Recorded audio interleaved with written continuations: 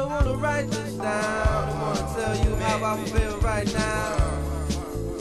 I don't wanna take no time to write this down. I wanna tell you how I feel right now.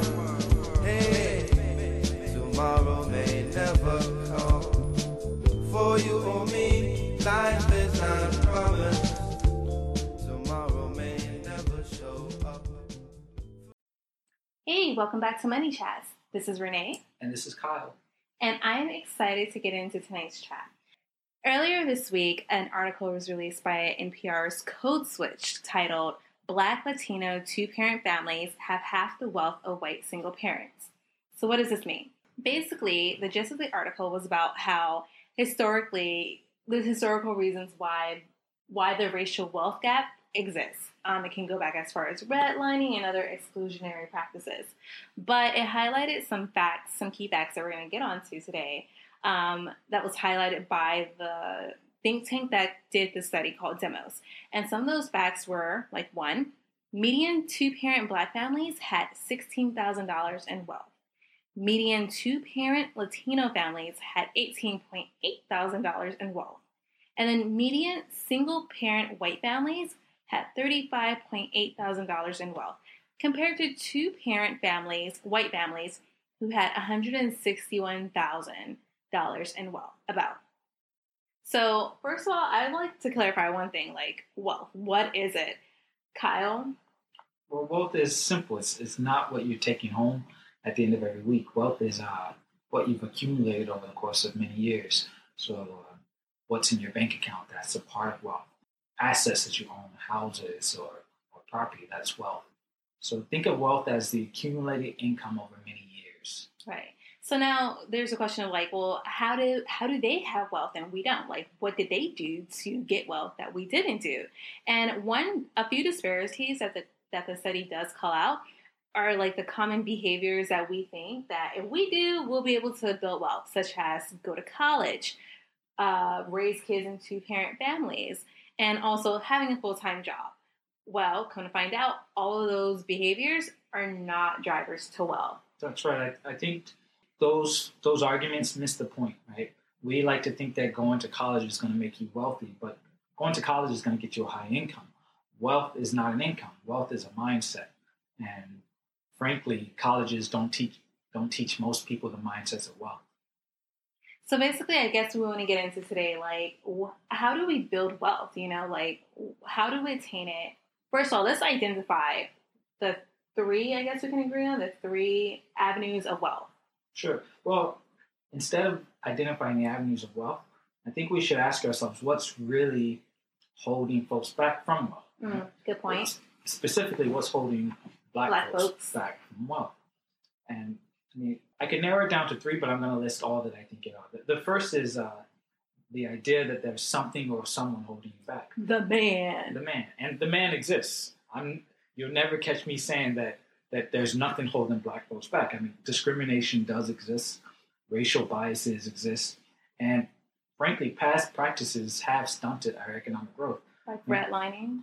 Redlining is a recent one, but there's been many instances of successful Black communities that have done so well that the majority of people in this country, white folks, have decided to wipe them from the face of the earth. Which brings to mind like the Black Wall Street from Tulsa, Oklahoma. Black Wall Street is one of many prosperous Black communities that were, let's be frank, they were razed to the ground because these folks were doing exactly what they should be doing to build wealth.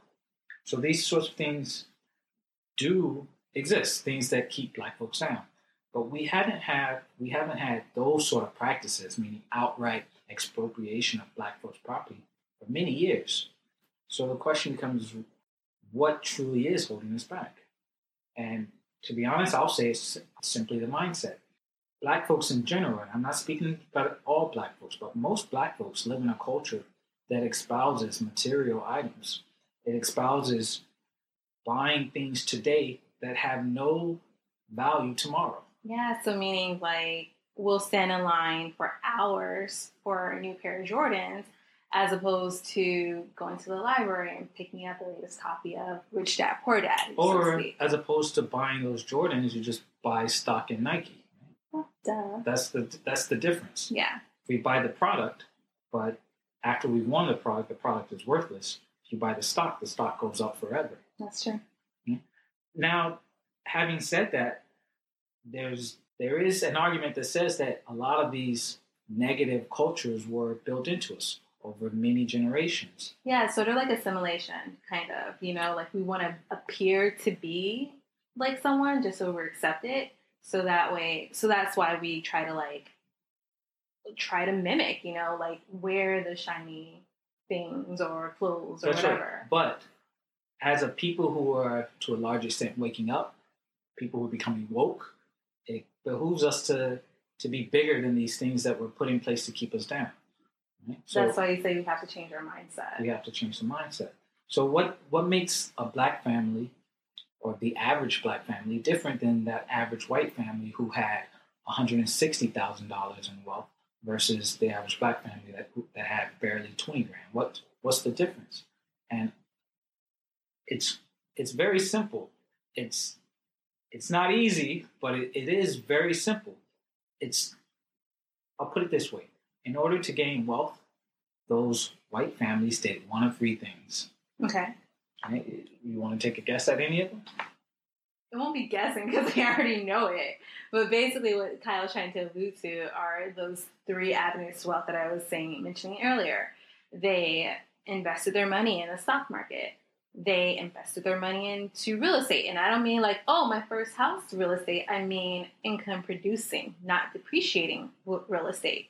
And lastly, most likely they were entrepreneurs, meaning they didn't rely on the income from their 9-to-5 to build their wealth. Rather, they were entrepreneurial and had or started businesses that built wealth, not just for their families, but also for their communities as well. That's right. In this country, there are only three paths to wealth. And if you want to be wealthy, you'll follow these three paths. You won't think of other items. You'll just follow the three that are in front of you. You either have your own business, you invest your excess money into stocks, or you invest your excess money into real estate.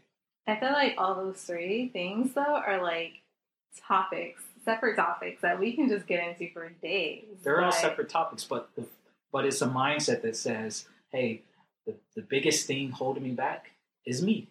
Yeah, there may be some systems that are put in place that were designed to keep you back, but the biggest hindrance is not those systems, it's what you do with your paycheck at the end of every week. So, in summation, I guess, we're going to say that first realize, yes, racial inequality, the racial wealth gap exists, but the first step in addressing it and to changing the trend is to change your mindset. And I mean, let's jump back a little bit. I know we're coming to the end of the program, but let's jump back. The racial gap between blacks and whites has existed since slavery. We've never been much more than 10 to 15% of the population of the U.S., yet our wealth has never been more than 2% of the population. So I think it's actually 1%. That's right. So there's a dichotomy. So we have to ask ourselves, from the point of slavery up until today, even though we all have higher incomes, we still have only 1 to 2% of the wealth of this country, while our population is about 10 to 15%. So let's let that settle real quick, because that's a really deep insight. I'll say it again. We represent 10 to 15% of the U.S. population, yet our wealth is only 1 to 2% of the population. And that hasn't changed since slavery. But yet another funny fact, I work in advertising, my 9-to-5, and one thing that's always commonly brought up is the buying power of black households, the strong black dollar. If black folks in America were to make their own country, we would be the third largest economy on the planet. Boom, mic drop inspiration. That means that we spend as much money as the third largest country on the planet today. But where do we spend it? Outside of our communities. You see, building businesses, investing in stocks, and investing in real estate is the beginning. But the end goal is to be investing within your own community. It's to have that money cycling back. This is exactly what Black Wall Street was all about. Gotcha. So what's the takeaway? Look at these statistics as a wake-up call and make a conscious effort to do something about it. So tomorrow, instead of putting in your next order for Fresh Direct or for HelloFresh, I don't know, whatever meal planning services out there, I mean, you go to your local Black-owned grocery store and buy your groceries from there. And the next time you want to, buy that cute new hair product, I guess. I'm speaking to myself now.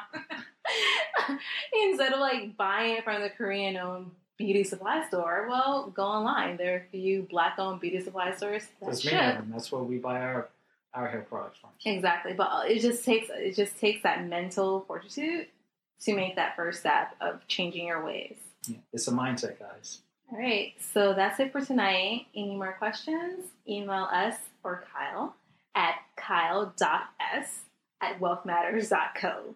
See you guys. Bye.